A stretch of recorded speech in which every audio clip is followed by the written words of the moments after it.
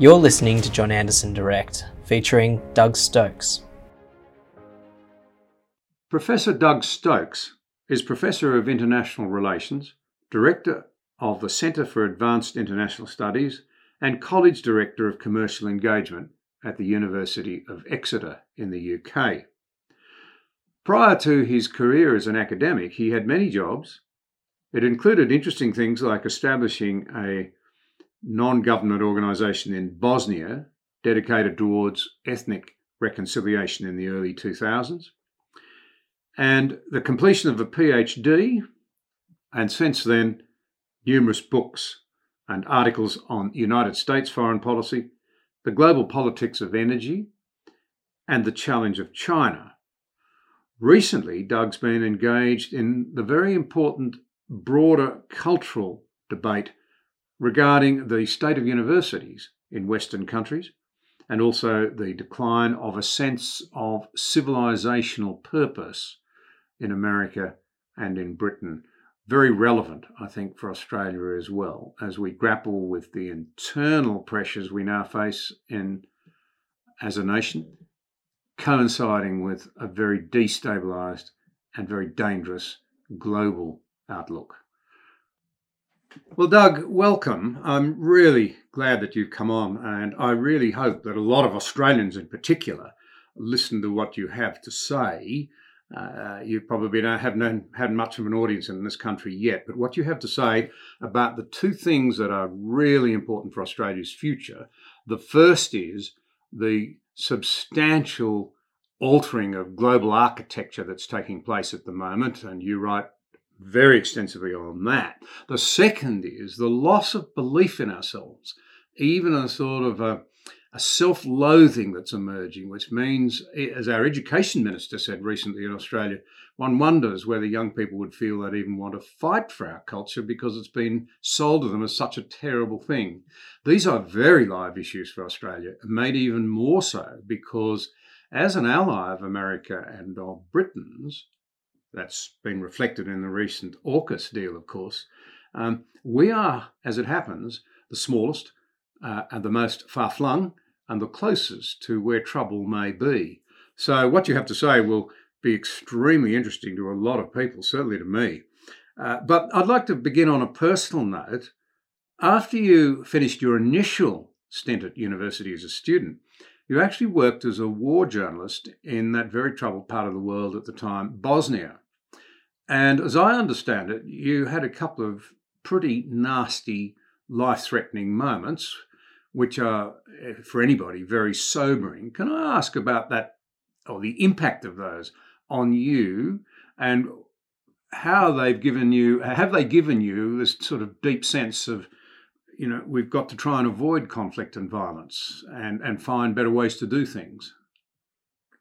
Well, first, I'd like to say, John, thank you so much for having me on this podcast. I think now Australia's leading podcast, and so it's an absolute honour to be here and to be with your audience. So thank you so much for inviting me on.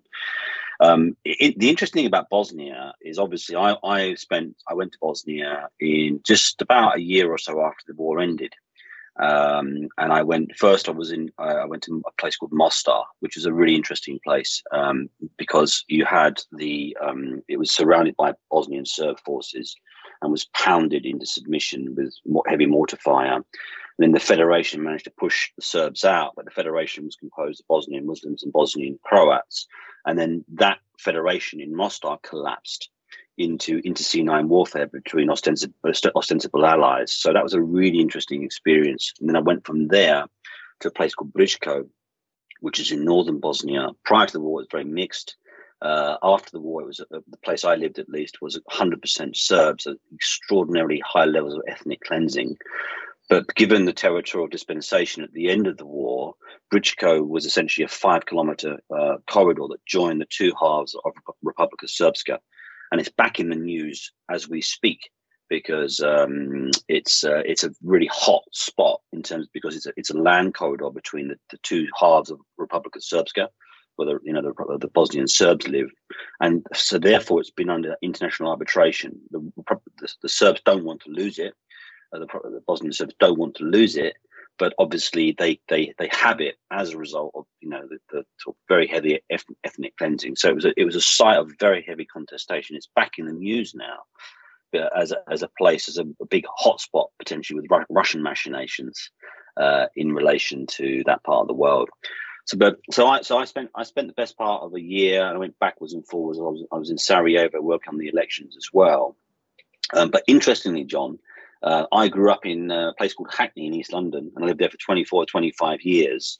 And although Bosnia, the place I lived at least, was still pretty war-torn, it wasn't actual violence, but a lot of guns, bombs were going off, that kind of thing. It was a walk in the park, believe it or not, compared to my childhood growing up in Hackney, which was really quite something as well. There's a lot, it's kind of very inner city London. So that's a really interesting thing. I think what I took away, and as I've got older, it's become more concretized with me. What I took away from Bosnia to Hackney, but also to Bosnia, really underlined this, is the value of how quickly civilization can unravel. How quickly civilization can unravel, and it doesn't take much. I did my PhD in counterinsurgency warfare, right? And you had a classic kind of insurgent war in Bosnia, so that the war model, essentially, especially in Brčko and other places that are heavily ethnic cleansed, is paramilitary forces would go in there and commit various atrocities, and that used to push people out. That was, the main element of ethnic cleansing, was pushing people out through these atrocities. You generate massive fear in people, and you push them out.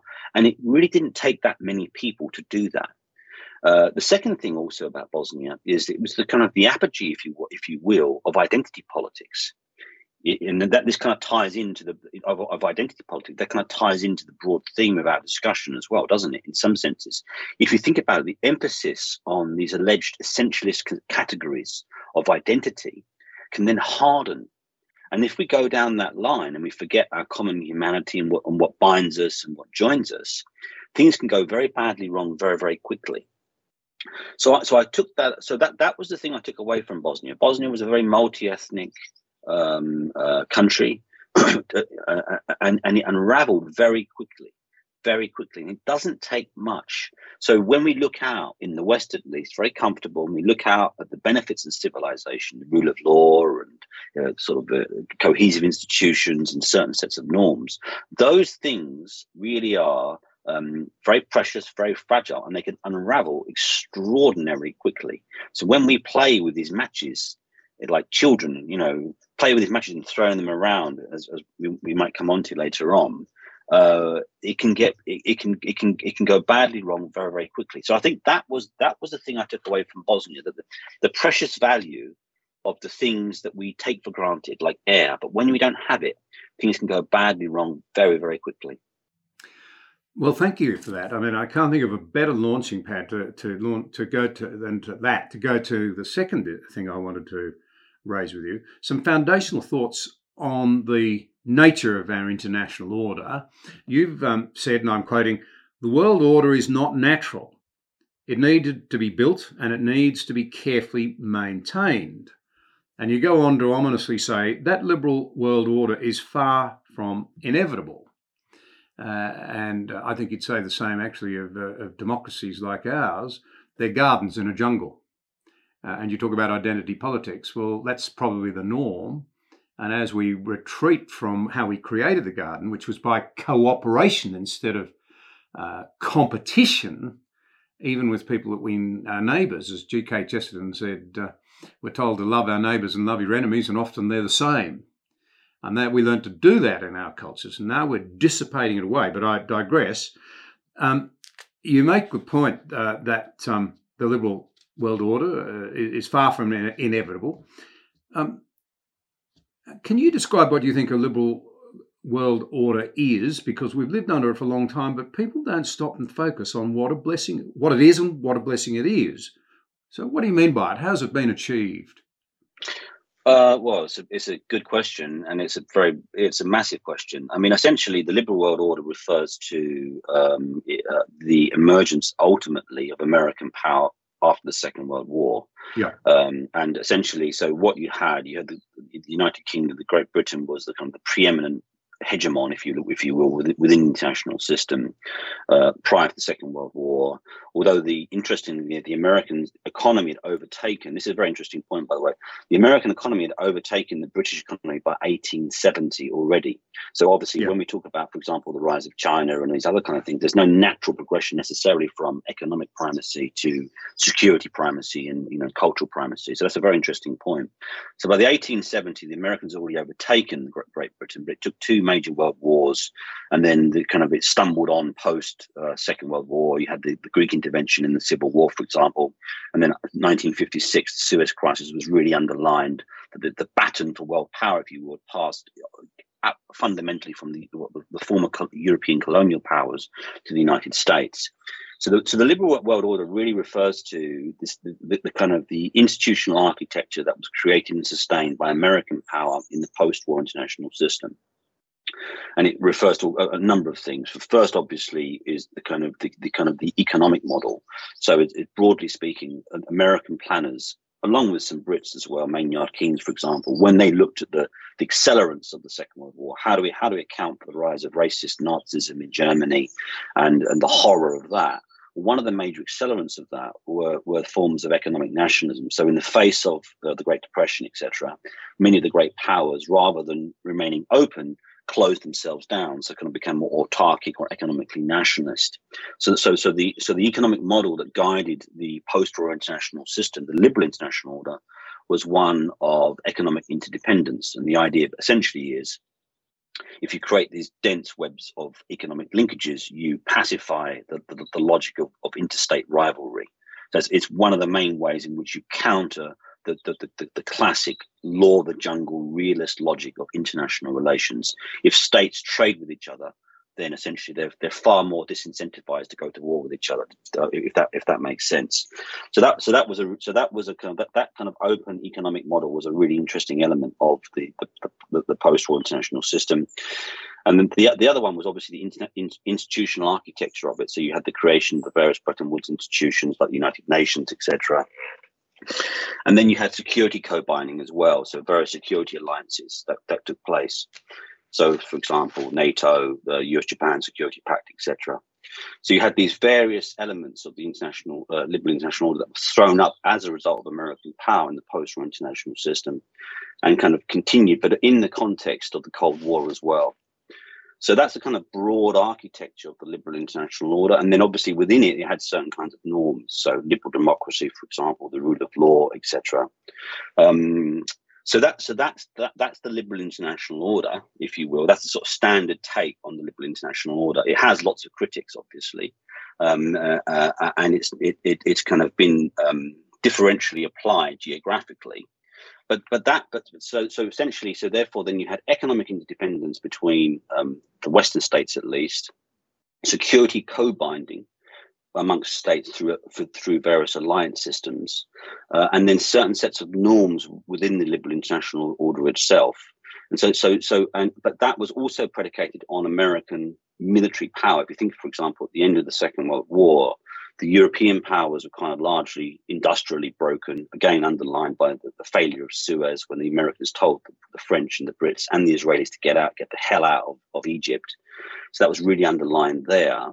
But the liberal international order was really based upon American power, essentially, as the key hegemon within that international system, which then leads to a very interesting question, doesn't it? Insofar as we see the rise of China, as we see America's relative economic decline, what does that portend for the liberal international order?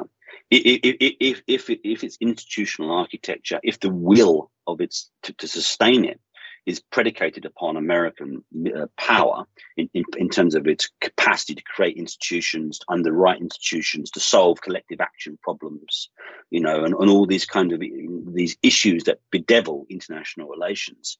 If the US sinks down or goes down, whether it's as a result of its relative economic decline with China, or whether it's as a result of it just sort of gives up the ghost.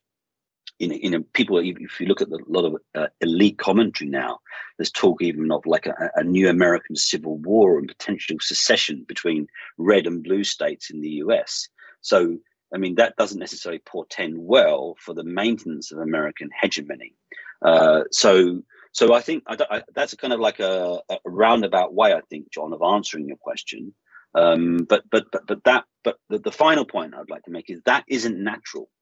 If you think, for example, about European geopolitics, I mean, its norm is one of great power competition, offshore balancing, and war.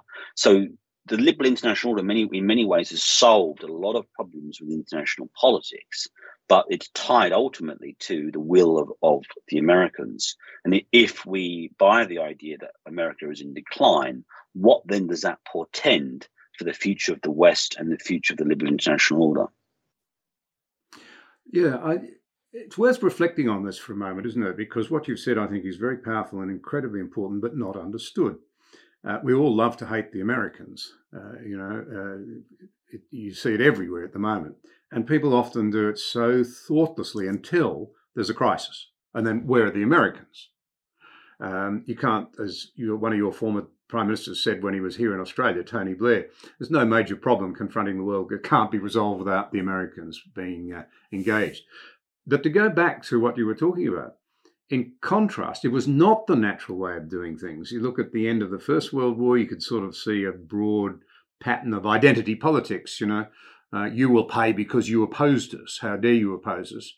The United Nations failed because there was a whole lot of retributive sort of attitudes and policies put in place. After the Second World War, the extraordinary generosity and farsightedness of the Americans to say to the Europeans, who were in a worse state a couple of years after the Second World War than they were at the end of the war, everything broken, people starving, I mean, just an absolute mess in much of Europe.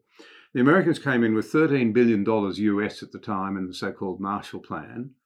So it wasn't just military. You can think of Berlin airlift, that was military, but economically, here is a whole lot of money if you'll break down those trade barriers that you were talking about, if you will cooperate economically. And it provided the carrot and sufficient stick for Europe to emerge as a peaceful bloc, by and large. So that was a massive force for good. Then you look at Japan and the efforts led by MacArthur, by the Americans there, not to pay out, not to destroy. And given the way the Japanese had behaved, and that was felt very deeply in Australia towards its people, it's still felt in China. What the Americans did reflected a great generosity of spirit. Why do I labour it? It's to emphasise what you're saying. It's not the natural order of things. It's not what human beings normally do. It requires a rising above, a believing in a real vision for a better future and asking the hard questions, do you get there through cooperation or through competition a la identity politics writ large or writ small? So it was good policy, thought through, I would argue not without compassion, backed up by enormous military might.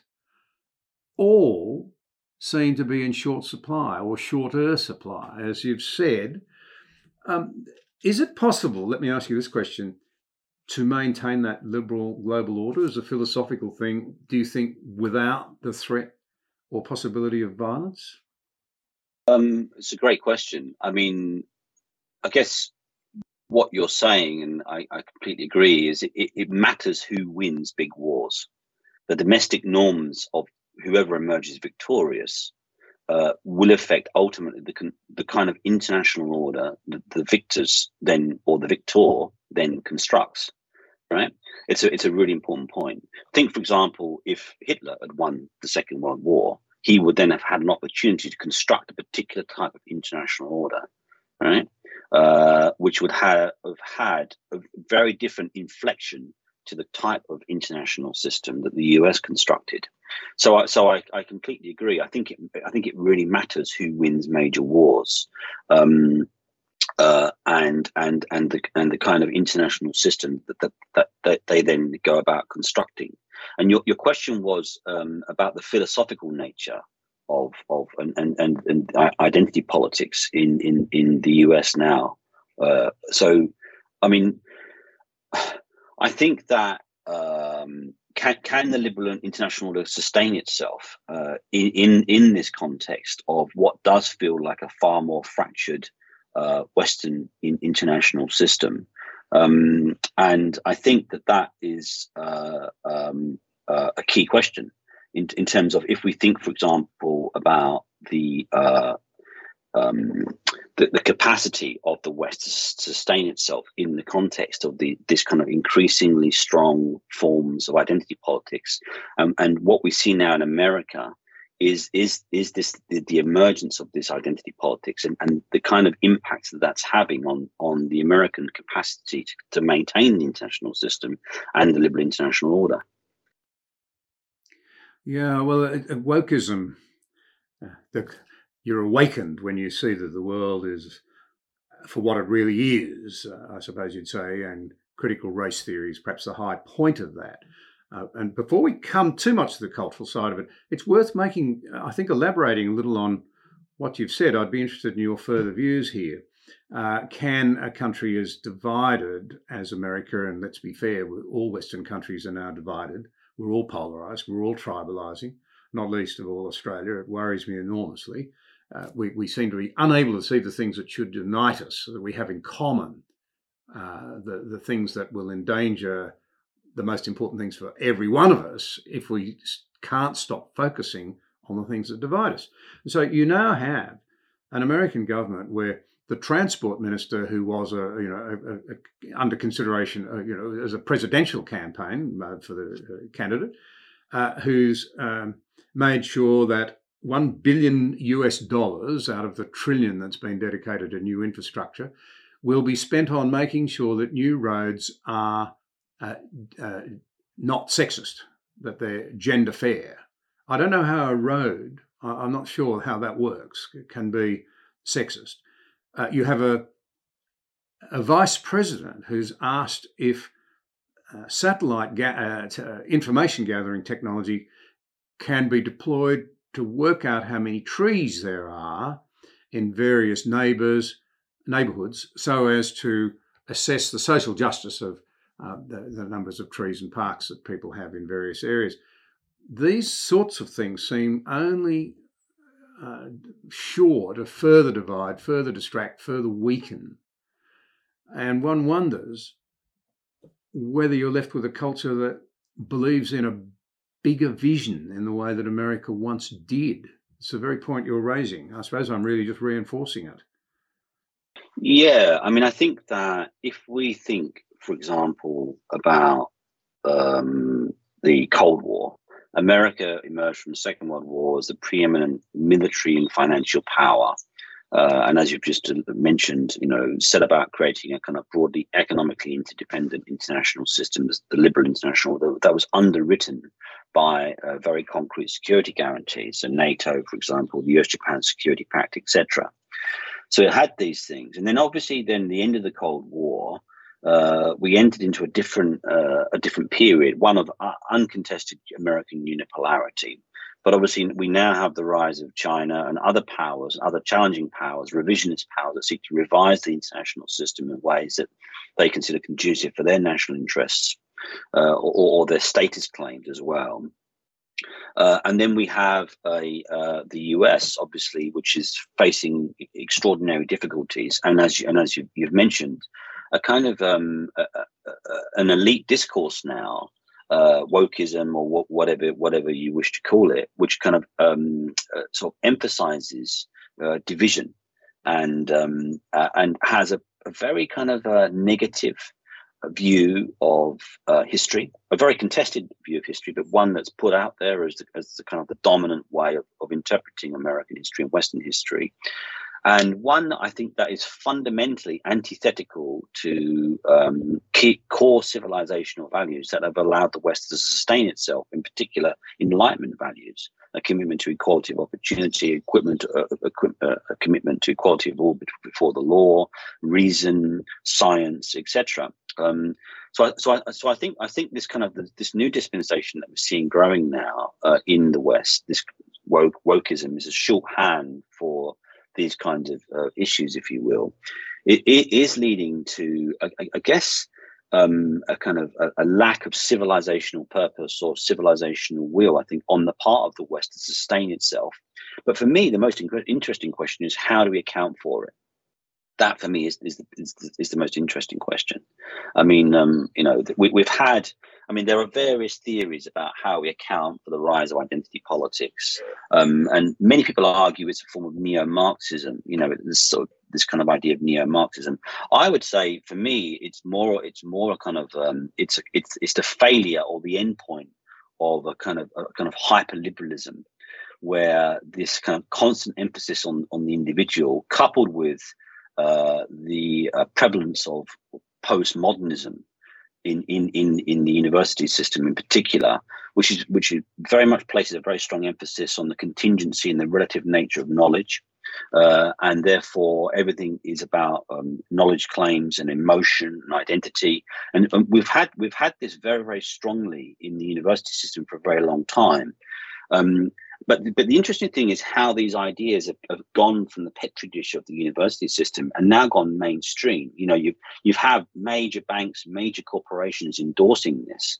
And so I think for those that care about the future of the West and that care about equality of all before the law and reason and some of these core values that are absolutely fundamental to Western civilization, I think the bigger question is, how have we seen the emergence of these ideas, and these ideas have now become an almost ruling elite ideology that pervades the corporate system, the political system, etc.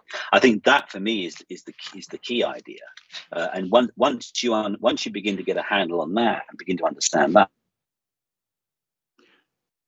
then you unravel it. And sort of how then do we begin to move away from these very divisive ideas? Yes, well, I note that you recently wrote, and I'm quoting again, "Woke politics is a new form of status-oriented class war, more akin to a secular theology than a program of political transformation. It presents a story of moral certainty, sin, guilt, and deconstructive redemption through the erasure of Western culture." It's as though they are determined to build down what remains of our cultural home. The great problem is they can't point to a better home for us to move to. It's very nihilistic in that sense, and therefore very chilling, because, again, I think in your writings you reflect the reality that once these sort of woke theories, which are so intellectually and morally and even spiritually flimsy, hit the hard steel of economic or military or geopolitical crisis reality, they'll evaporate like a summer thunderstorm. They'll be gone, and all that will be left is utter misery, as we've seen in times of devastating revolution in the past. Yeah, I mean, I thought that when the pandemic kicked off, I thought, look, this is an awful, awful thing, but at least one thing that will happen is it brings home the reality of human frailty and human life. And so, the idea is that obviously this kind of new woke ruling ideology is a kind of dalliance in many senses. It's a kind of dalliance. It almost represents a sort of civilizational frivolity. But in the context of the pandemic, where real life and death issues will face us, it will at least disappear, and we can begin to move forward on a more unified and a less divisive basis. But that didn't happen. That didn't happen at all.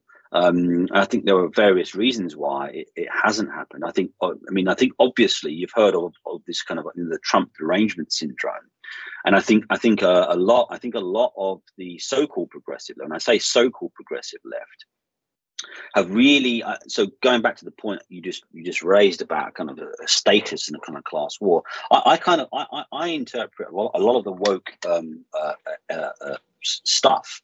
It's a kind of, in many senses, it's a failure of globalization in some senses, or it's a failure of the last 30 years of this kind of the dominant model. What we've seen, I think this is how we also explain the rise of Trump in the US and Brexit to a lesser extent as well. What we've seen ultimately has been a sort of change in the political economy of the Anglosphere economies, at least, where there's been new winners and losers in this new dispensation. globalization has been extraordinarily good at building up the top 1% in the US in particular, and then offshoring of jobs, and then you've seen an incredible rise of an East Asian middle class, so that the rise of China, WTO recession, etc. So this then has changed the domestic politics of America, but also of the UK, which also followed very much down this very strong sort of change in its economic system. And it's been incredibly powerful in many senses, but it's left new winners and post-industrial wastelands, new winners and new losers within that. So I think that the rise of woke politics is partially explained by the response of the new winners of globalization, the big corporations, etc. They want to keep the show on the road. So what they do, you've heard obviously of the classic thing of the idea of virtue signaling. So Apple or Ben and Jerry's or these major mega corporations can ultimately virtue signal. So the Twitter CEO can write $10 million check to the sort of one of the chief theorists, Ibrahim Jandi, I think his name is, in the States. Or so these corporations can pay lip service to these woke identity politics issues, but it keeps the show on the road. Nothing actually really changes. Do you see what I mean? I think that partially explains it. It's about corporate virtue signaling around issues that are very easy to do. You can sort of. So I think it's partially that. I think it's also, interestingly, I think it's also we've really seen the woke thing take off in the Anglophone, in particular, sort of Protestant or secular, post-secular, sort of secularized Protestant countries. And I think this goes back to this idea of it almost being like a religion, a new secular religion. If we scrape the surface away of the claims, the sacralization of alleged oppressed minorities, the inherent sin and guilt of the West, the need for self-flagellation, the original sin of whiteness, all this stuff is taken exactly. It's essentially a kind of form of religion. And that's why when you try to engage with it on a level of rationality and reason and facts, you either get an incredibly strong response or you get the rejection of facts and objectivity and truth as inherent tools of oppression. You see what I mean? It's operating almost on a religious faith script. You just have to believe it.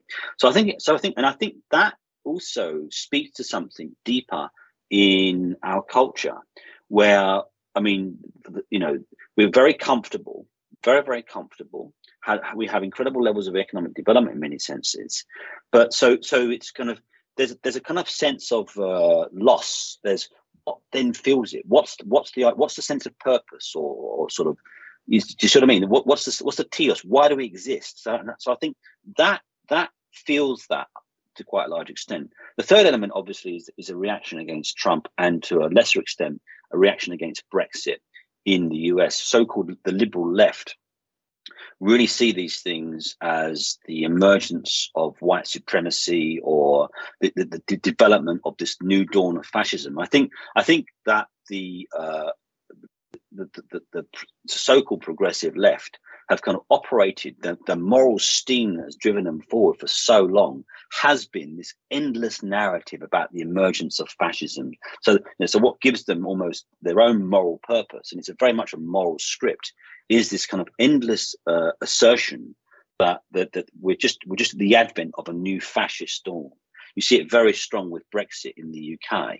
Constantly, apparently it's a new quest for empire, and Boris Johnson is leading the most multi-ethnic cabinet in British history. It's kind of it's racist and sexist and homophobic. Do you see what I mean? So all these things kind of come together in this mix that I think helps explain why we are where we are.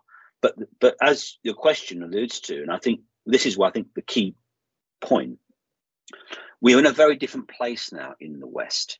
So whilst we can play with these ideas and we can reject the Enlightenment tradition, we can reject equality of all before the law, we can seek to undermine Western civilization and castigate its history as one of endless litany of oppression and darkness, we have in the wings the rise of some of the most authoritarian, totalitarian states in human history. And given where we are technologically, the capacity of those states to darken human life is almost beyond measure.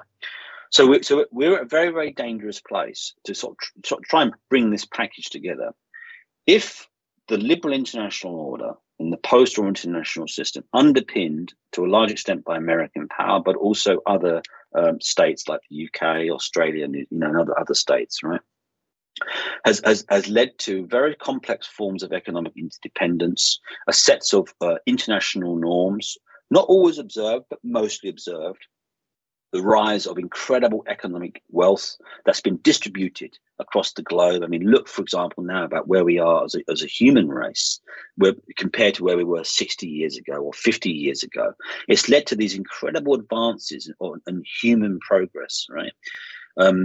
But we seek now to sort of tear down that civilization in this fit of identity politics, but waiting in the wings. Russia, for example, right now is weaponizing refugee flows vis-a-vis Belarus. China is pushing constantly out. It's seeking sort of extraterritorial expansion constantly. So if we tear down the liberal international order, if we tear it down, right, what then will come in the future? Bearing in mind that what we've had for the last 70 odd years has not been the norm in human history. It's very precious, very contingent, and very fragile, and it requires constant reinforcement. Yeah, you stop the reinforcement of this thing, and the game changes fundamentally. So I think that the geopolitics of identity politics, the geopolitical element of this is arguably, I think, one of the most interesting elements of where we're at in relation to Western politics. Yeah, I'd like to tease out a couple of issues there that you've raised in my mind. One is, as a new religion, I've got to say it's particularly unattractive because there's sin, all right, and there are high priests telling us all what's right and what's wrong. There are a couple of things that are seriously missing. There seems to be very little love, certainly not for your enemies. And redemption seems to require our own self-destruction, which is not exactly loving either. These are massive shifts. I mean, in many ways, it's important to understand the religious history of the West, because there are many ups as well as downs. So you had the horrors of burning people at the stake for daring to disagree, until people realised it was not Christian, it was barbaric, and it was also dumb. And we started to learn to live with one another's deepest differences. That is unique. It is not what most people down through the ages and even on the planet today experience in their day-to-day lives. But it's being dissipated very rapidly. If you dare to disagree today, you will be somehow shut out of human discourse. You are less than human. So it is very ugly, isn't it, at a personal level? It's very lacking in love. It talks tolerance, it talks empathy, it talks inclusion, it talks diversity. In reality, it's very ugly. Yeah, I mean, it is very ugly. I think it is very ugly. And I kind of, again, it's almost, it's why would you do that? For a start, most of those that are driving this forward are actually, in my opinion, white upper middle class liberals, right? So I think there's an elision there between this idea that you're seeking some kind of form of like amorphous social justice. It's a way of almost dealing with your own privilege. This constant idea of white privilege, So I think it is quite ugly, and then I also don't. I think it's also very dangerous. I think this is one of the reasons why I've kind of got written about this quite a lot, because what we have in the West is a broadly very, very tolerant society, very progressive and tolerant society. If we look at opinion polling in the UK, for example, it's one of the most tolerant anti-racist societies in history. I mean, the EU did a massive poll, I think, in 2019 of public opinion across the whole of the EU. The UK pretty much came out on top. I mean, we've got a mixed race population, very multi-ethnic, multi-racial. But that has taken a great deal of effort and work on the part of ordinary people to arrive at that kind of, broadly multi-ethnic, multiracial thing, and it requires reinforcement. So when you have people that come along and say, talk about white privilege, especially in the context of when you look at the data on some of the most privileged groups in society, take my sector, for example, university sector in the UK. The most disadvantaged group, and this has been going on for a very, very long time, at least a decade, the most disadvantaged group in the UK university sector are white working class men in particular. And universities have known about this for a very, very long time. Okay, white working class men are the least likely to go to university. And if we believe that universities are a kind of an engine of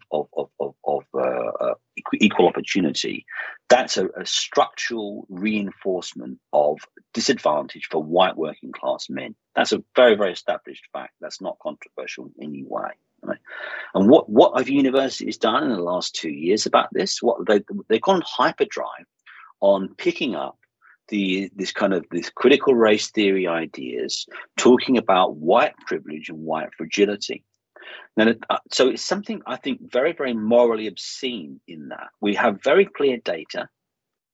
If you look at it on a per capita basis, ethnic minorities are massively overrepresented in the UK university system, especially amongst the student body. I think it was Oxford last year took on 33% of all of its new undergraduate intake were drawn from ethnic minorities, which is a great story. It's very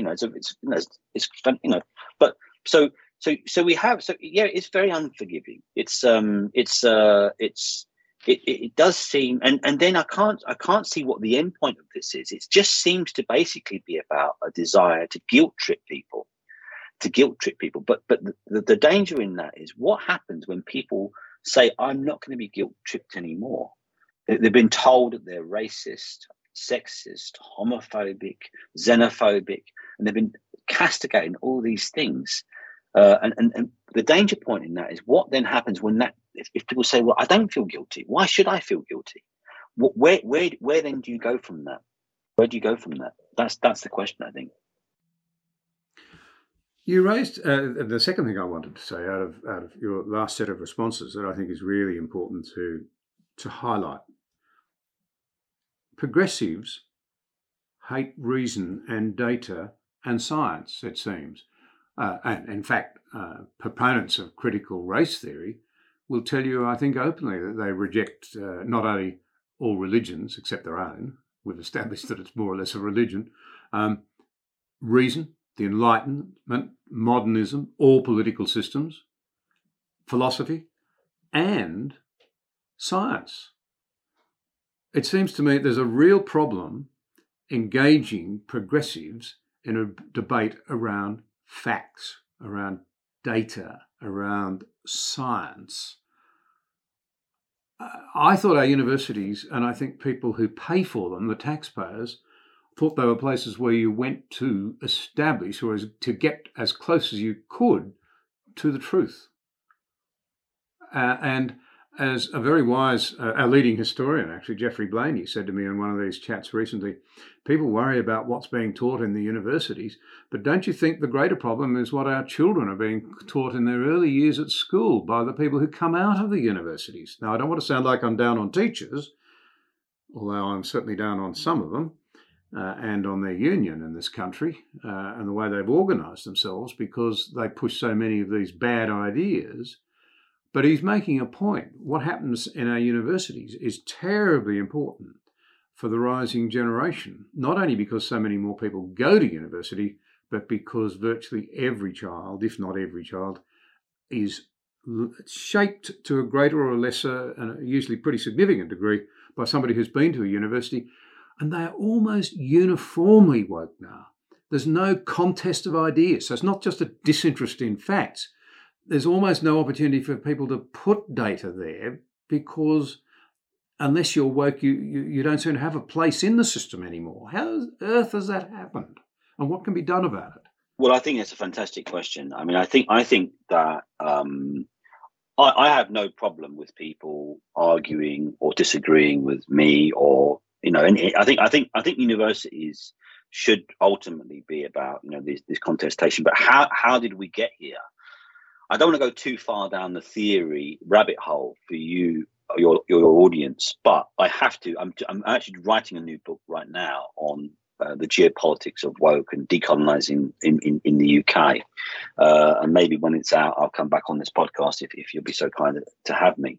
But basically, so the chapter I'm currently working on is looking at some of the theoretical twists and turns here, and obviously, I mean, people say. I would say one of the main ways in which we account for it is the dominance of what's called post-structuralism in the social science and humanities. I mean, if you look at a lot of the woke identity politics stuff, it comes out of this kind of, I'd say, this post-structuralism, which itself was a reaction against kind of Marxism, which was the dominant theoretical system in the university system for a very long time. So what are the elements of Michel Foucault, Jacques Derrida, in relation to the post-colonial stuff, Edward Said? So what are some of the key elements of this? Well, one of the key elements of it is its fundamental rejection of this idea of fact and truth and objectivity. It's fundamentally what's called a epistemologically relativist worldview. In other words, there's no such thing as truth. There's no such thing as reality. There's no such thing as ontological reality. Essentially, everything is ultimately about knowledge. And the way we see the world, this is the key insight of people like Foucault and Jacques Derrida, the way we see the world fundamentally constructs the world. So that thing doesn't exist independently of me. The chair that you're sat on doesn't exist independently. Ultimately, it's constituted within a broader discursive system, a kind of system of knowledge, if you will. In that theoretical sleight of hand, we have then a fundamental rejection of scientific rationalism, but also ontology, how we adjudicate between different worldviews. So everything ultimately then becomes kind of equal. So it's epistemological relativism. All truth claims are merely floating out there. There's no such thing as truth. There's no such thing as a scientific standard. Ultimately, it's about the contestation of various forms of knowledge. And I think that also, so fundamentally a rejection of the Enlightenment tradition of reason, i.e. judgmental rationalism, how you adjudicate between different truth claims. They reject that fundamentally. Everything's just simply about the way we see the world. And I think the second point from that is that I think that then helps explain why we've seen the cancel culture, because essentially and the kind of policing of speech and these other things, because ultimately words then become violence in the kind of post-structuralist worldview. By speaking, you're ultimately conjuring up sets of power relationships by the way in which you interpret the world. So I think that's been a big part of how we explain the rise of this in the academy, and then broadly speaking, when the graduates go through the system, this stuff. I mean, there's almost like a sort of what I'd call sort of, to borrow a postmodernist term, like sets of meta narratives that sit within the heart of academia, that almost just form the presumptive bedrock of so much of what then takes place in terms of research. So essentially it's the hegemonic common sense, if you will, of academia. So that the West is fundamentally irredeemably bad and wrong. Okay, its history is one that's characterized by injustice, etc. Capitalism is fundamentally bad and wrong and exploitative. America is a corrupt and evil country. You see what I mean? So you can go, and so that kind of almost forms the presumptive bedrock of that what then takes place within the university system. And so I think that partially explains, helps to explain, and there's no pushback against that as well. This is the key as well. I mean, if you have those ideas and they're well argued, and that's fine. But there's a kind of almost a monoculture in academia where there's so little contestation of those ideas. And then I think the key thing for me is when those ideas have then been taken up by university administrators, as we've seen in the UK context, for example. So many university administrators, you must have heard famously about Stephen Toope at Cambridge, who's just recently resigned, etc. But it's very common amongst vice chancellors and those that are actually in power. They've often adopted these ideas and then begun to sort of percolate them through the system and impose them as a new orthodoxy. So not only do they form the kind of hegemonic common sense of so many academics, sort of uncontested backstories that just exist and are just commonsensically true, but they're not. They're radically contested. But then we've also got the enforcement of these ideas as a new orthodoxy by so many university leaders, and then more broadly within Western culture now, so the corporations have adopted these ideas, etc. You prompt me to ask whether perhaps there's not a concerning parallel with another great era of self-doubt on campuses, that of Britain in the 1930s. It's often said that Hitler, and I think Churchill certainly believed this, was greatly encouraged by the resolution at Oxford in 1933 or 34, that I would not die for king and country. I think that was it. That young Britons would not risk another war in their own lives to defend the things that Britain supposedly believed in. And some historians would argue that encouraged Hitler to believe that the West was decadent, it had lost its way, it wouldn't stand up for itself, and turned what should have been just a series of ugly little border skirmishes that were shut down and resolved by people who were committed to peace and understood the dangers, into the mess that was the Second World War, and 60 million people died one way or another. Is there a parallel to be drawn? I noted in Australia that when we criticise ourselves as such a terrible place and what have you, it's often then channeled in the China media. There's a lot of very hostile remarks in the Chinese media about Australia today. They don't have to invent their own criticisms. They just pick up some of the commentary they hear in our own country. How do you think China really sees the West, and how much more dangerous is it making the world, if it's true, as I believe it is, that they think we are in decline, not just in economic and military terms, but in terms of, if you like, civilizational belief? Well, again, it's a massive question. It's a fantastic question. I think that my take on China is obviously it has weaponized the culture war element. As you said, I mean, you read the Global Times, it sort of picks up these themes.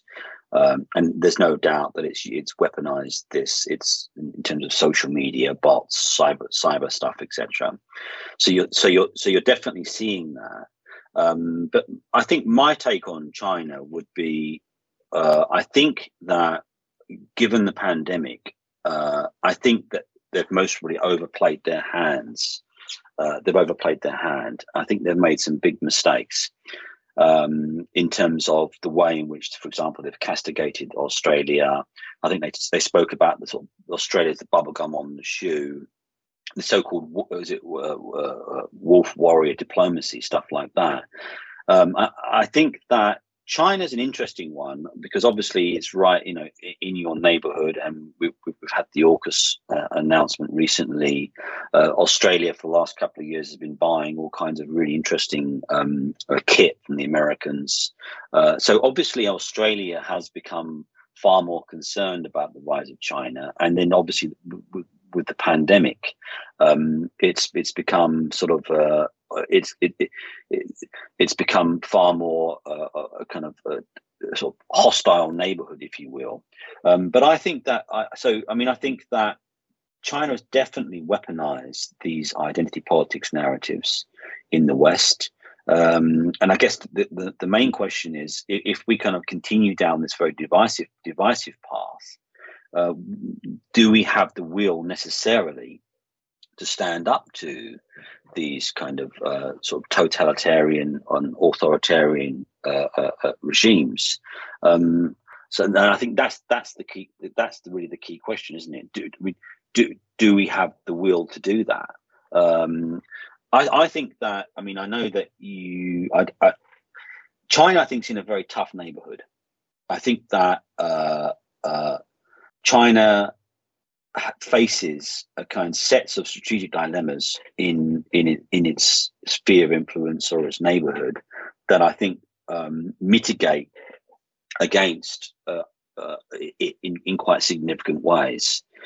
We can talk a bit about that if you wanted to, John. I mean, and what I think about that. But I do think that China is in a very tough neighborhood. I think it obviously shares large land borders with major powers. It has to rely on the sea to get its energy into it. Although it has developed other diversified its energy supply somewhat with Pakistan, etc. And then also obviously China is surrounded by states that are very worried about its rise, and therefore the balancing capacity against China is very strong, and the security alliances against it are very, very strong. So China, in some sense, if you think, for example, about America. I mean, you know, it's a bit of a cliche, but obviously it has these two massive moats either side of it, the Atlantic, the Pacific. It doesn't have to worry about its neighbors up the north, Canada or Mexico. It doesn't have any of those kind of major existential strategic dilemmas that lots of other countries have. And the whole point of geopolitics is how one's foreign policy, and in particular security policy, are dictated by one's geographic location. So the US has a really nice geopolitical, in terms of its actual existential security, the mainland, whereas China is in a much more contested zone. As I said, it shares major land borders with Russia, with India. I mean, and and then obviously surrounded by states that are very worried about its rise. And it had historically many wars with. I mean, Vietnam. I think it's about 7 wars in the last couple 100 years. I think then Japan, etc. And all of these states are very worried about its rise. So I think China is in a very rough neighborhood. I mean, and also we have to bear in mind that the relationship between economic power and military power isn't just a one-way street. That doesn't mean China doesn't have designs, extraterritorial designs. It clearly does. But even then, if you look at China I think it spends about 35% of its security budget on internal policing, on internal security, domestic security, and stuff like that. So I think China is obviously very strong. It's militarily extraordinarily strong, but I think it is in a very rough neighborhood, and I think the capacity for security alliances and wedging strategies to take off are quite strong.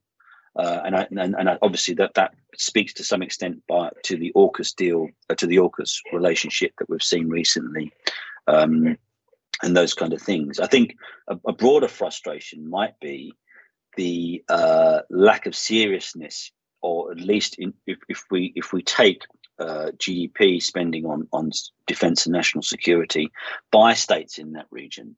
So, for example, I think Taiwan, I think spends under 2% of its GDP on its military forces. Japan, almost unforgivably, one could argue, spends, I think, even less than 1%, or just nibbling around the 1% mark. So all of these states are very, very reliant upon the US ultimately as their primary hedging strategy against the rising China. And I think that these states should obviously begin to sort of spend more and take that far more seriously.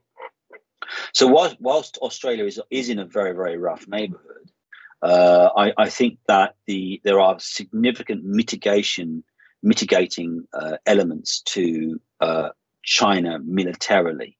We can talk more about that if you want, and go into that a bit more if you wanted to. Yeah. Well, there are lots of issues, but one I'd like to touch on is we've been talking about, because I think there's certainly a reinforcing one another's prejudices here, that the lack of belief is perhaps in our own culture is perhaps the West's biggest threat, or the biggest threat to our freedoms. Some might say that AUKUS is a clear indication that we do still believe enough to form some remarkable alliances. I certainly find it encouraging. It certainly seems to have irked the Chinese. The question is, will there be the willpower in my country? I hope so. In your country? I hope so. In America, to carry that sort of thing through. You have the Quad, which is India, Japan, Australia and America. Again, the Chinese don't like it at all. It's worth remembering that Lee Kuan Yew, that great statesman, he was, of course, of that very ethnicity himself, warned 20 years ago that it would only be in unity that China's neighbourhood, people in the neighbourhood, would stand any chance of not being picked off one by one in the future. So you are seeing that coming together. But again, we've just seen a motion by the Students' Representative Council at the University of Sydney, our oldest university, by an overwhelming majority, a decision passed to abandon military spending in this country, or virtually abandon it, and spend the money on health and education. We've seen the Greens in Australia declare that New Zealand, which I think spends less than 1% of GDP on defence, its Navy I think has 2 frigates, is the gold standard in defence forces, and that we should do the same. So again, it comes back to this question of willpower. Do you think AUKUS marks a significant turning point in your mind? The interesting thing is a lot of this stuff that we've spoken about, and it's been such a fantastic, broad-ranging conversation. We know from defence to identity politics, geopolitics, liberal international order, right? But I think a lot of this stuff comes down to maybe this kind of idea of luxury beliefs. You know, the student union at Sydney can say these things because the consequences of their beliefs have no impact upon those expounding those beliefs. And I think that. So I guess the question really then comes down to if the chips are down, what would happen? And I think if you look at opinion polling in the UK, it's very, very strongly against. I think there's a very strong feeling against this constant repetition of the kind of national repudiation we see in our dominant media. And I think we see a lot of that because it's very London-centric, and it goes back to some of the kind of issues I spoke about before, the kind of catastrophization around Brexit, the kind of dominant narratives that have been ultimately sort of formed the bedrock of our social science humanities in the West, but also in the UK. So I think you have all that. But then, as you say, we have seen the concretization of the security alliances, and AUKUS being one of them, which then speaks to this broader move, doesn't it, in relation to the beefing up of a kind of security alliances in the age of I guess I think you had Niall Ferguson. He spoke about the new Cold War 2.0. So I think we are seeing concrete moves towards that. But then it goes back to this question of how then do you begin to tie it together? So I think AUKUS is definitely a big part of that. But then even then, that's an interesting set of debates because on the one hand, obviously the UK is very heavily involved with that, and it kind of speaks to this kind of natural historical affinity between Australia and the United Kingdom. But at the same time, in relation to global security, is that necessarily the best place for the UK? I mean, so there are obviously big strategic debates about that as well in relation to, well, what does the US want? If the US did get involved in a potential conflict situation in the Indo-Pacific, then the UK, at least, obviously, as being one of the sort of preeminent military powers in the European geopolitics, would it necessarily be best placed in also getting involved in that, or would it be best placed in terms of concentrating its capacities in relation to Russia? Because the big fear, obviously, would be if a conflict or a low-level conflict, ideally, did kick off in the Indo-Pacific vis-a-vis China, potentially in relation to Taiwan or those kind of issues. Given that the UK is so far away, etc., would it not be best placed to sort of concentrate more on Russia and potential Russian aggression in the East? You see what I mean? In terms of Russia could take advantage of a potential conflict situation in the Indo-Pacific. So even in sort of defence thinking in the UK, there's sort of these mixed strategic dilemmas. We saw that the Integrated Defence Review 2021, which talked about the Indo-Pacific tilt, but at the same time we have Russia now a kind of sort of gearing itself up. It's currently on the borders of Ukraine, amassing significant military capabilities there. It did the same thing last year, then stood it all down. You see what I mean? So Russia's constantly kind of nibbling at that. What I would say, perhaps, is one way of doing it would be to sort of significant efforts to try and solve the Russia problem in the context of European security. I think that would be a major push forward, which would then allow more attention to be placed on China. And then in terms of Russia has its own national security interests. It's against NATO and all this kind of thing. So maybe potentially a kind of big push on solving the Russia problem in some way, so it's not constantly an irritant on the edge on Europe, pushing at the boundaries and Balkan tripwires and Ukraine and etc. Just try and solve that problem. In which case, then the kind of the Western alliance can sort of put more attention on the China issue, and even then, it's how then do you begin to incentivize China away from conflict path dependencies and conflict dynamics towards sort of more peaceful coexistence. How do you do that? And so there are different ways of doing it. And obviously within international politics, forms of economic independence, the classic realist versus liberal position, isn't it? In terms of, you've got the conflict dynamics and security dilemmas and balancing behaviors. You've got that kind of stuff going on versus the liberal argument, economic interdependence. So I think that's what the Obama thing was about, the TPP, and then the newly re-energized TPP. Is that a way of kind of helping to sort of shape the regional contexts of economic independence in East Asia, and therefore lessen or dampen the logics of geopolitical rivalry amongst the various states?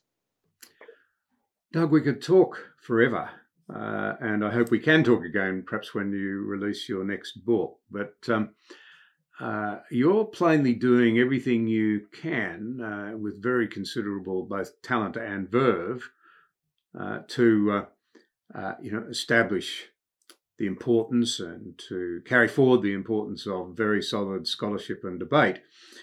Let me ask you to perhaps round out our conversation by referring to an interesting aspect. You talked about Neil Ferguson. He's just recently endorsed the University of Austin, a new university, with a stunning lineup of people who are associated with it. There's some real horsepower there. Because, as he says, the old university seemed beyond redemption. Without buying into that particular debate, I'd just be interested on how you see the best way forward, because plainly we need to equip as many of our young as best possible for the emerging global realities. The longer people are allowed to live in some sort of delusional torpor about global realities, as though the only thing confronting us is climate change. We needn't even go there to simply make the observation there are many other challenges.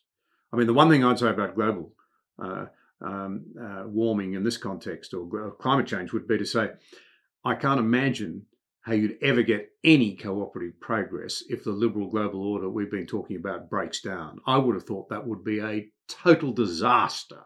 And yet many of the people who are activists on climate change seem to be determined, the same people who are determined to destroy the liberal global order.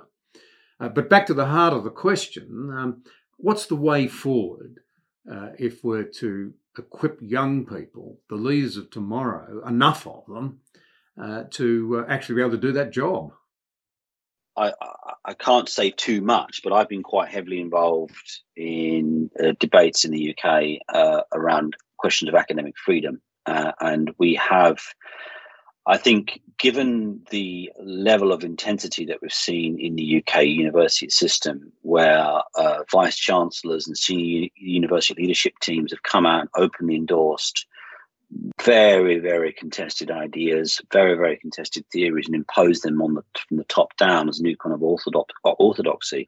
It's kind of a creeping illiberalism and a creeping authoritarianism from the kind of mandatory imposition of unconscious bias testing and the open endorsement of ideas around microaggressions, which literally, it's a direct quote from the EHRC, which is the key body involved in making sure equality law is carried through in our public institutions. They spoke, for example, about a lecturer's body language and demeanour. So that's where we are now in the UK university system. Literally, my body language or my demeanour, if it's interpreted, going back to post-structuralism, if it's interpreted emotionally, it's seen in a certain kind of way, that is indicative of my oppression or my racism or my kind of something or whatever. So that's where we are now. So we've had to fight a rearguard action. So I've been involved quite heavily in debates on academic freedom, and I've also been involved with a small group that's helped to sort of, to some extent, guide the academic freedom legislation that is currently going through the UK Parliament as we speak. So I've been very, very heavily involved in that, and I think we've had to fight a rearguard action. If the waves have been crashing across universities' campuses for quite a while, and it went on steroids in the last couple of years. So we've had to sort of almost fight. I don't want to get too kind of flamboyant in my language, but it's almost been like a sort of a counterinsurgency campaign against this creeping illiberalism and authoritarianism. Very informal, very ad hoc. Some support, but it's we had to scrabble around and pull informal alliances together to sort of try and help to sort of guide and shape that academic freedom legislation. So I think that's been a key element in terms of attempting to safeguard precious and contingent values in the UK education system, to create a beachhead, if you will, upon which dialogue and civility and respect and reason can re-establish itself. I think that's been a really important thing. So we have now the academic freedom legislation going through the UK Parliament. Once that's passed, then we'll have what's called an academic freedom director who will work directly in what's called the Office for Students, which is the university regulator, who can oversee and ultimately sanction universities if they don't respect academic freedom.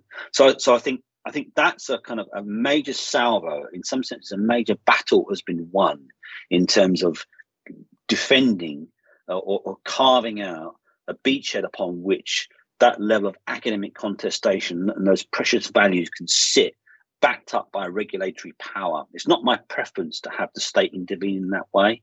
I'd much rather it from the bottom up in terms of just academic values. But unfortunately, that's not where we're at because of the largely monoculture we have in academia. But then the tipping point for that has been the adoption of these ideas by university administration, the imposition from the top down. That was the tipping point. So we have that going through. And then I think we have, as you said, the Austin, in the new university. So maybe we'll see more market diversification in the UK and in the Anglophonic world in general. I mean, at the moment, we do have various universities in the UK that are ranked in certain kinds of ways, etc. But maybe, but in terms of the marketplace of values, they're very much all monocultural.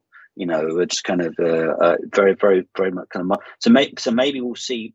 If I were a vice chancellor right now, I would come out and I'd say we are going to place our institution at the forefront of championing Enlightenment values of equality of all before the law, reason, science, and these precious values. And we're going to take academic freedom very seriously. That's what I would do, and come here, and you're going to get a highly critical, rounded education, not monocultural, diverse, a kind of a diversity of opinion and ideas, and really inculcate those kind of values. So maybe we'll see new market entrants like this in the UK, like we're seeing with the University of Austin. Maybe some university vice chancellor will get ahead of the curve on this and really capture those values. So I've answered your question in quite a long form way. But there have been under the radar, there have been the efforts of a very small number of people to really try and shape and defend these precious values in the UK and shape the policy, intellectual, and cultural matrix in a way that defends these values. It's been a long effort. There's still lots more to do, lots more to go. But I think that's been a major battle has been won on that front, and to that extent, the government have been really good. They've done a fantastic job, and my hat off to the Department for Education and the teams there, and the small group of people that I've worked with on those efforts. Well, you've been very generous with your time. As I said before, we could talk forever. And I hope we do have that opportunity again. But we should wind up for now, I think. And I wish you all the very best, and hope I haven't robbed too much of your time. Not at all. It's been an absolute pleasure to talk to you, John. Thank you so much for your time. You've been listening to John Anderson Direct.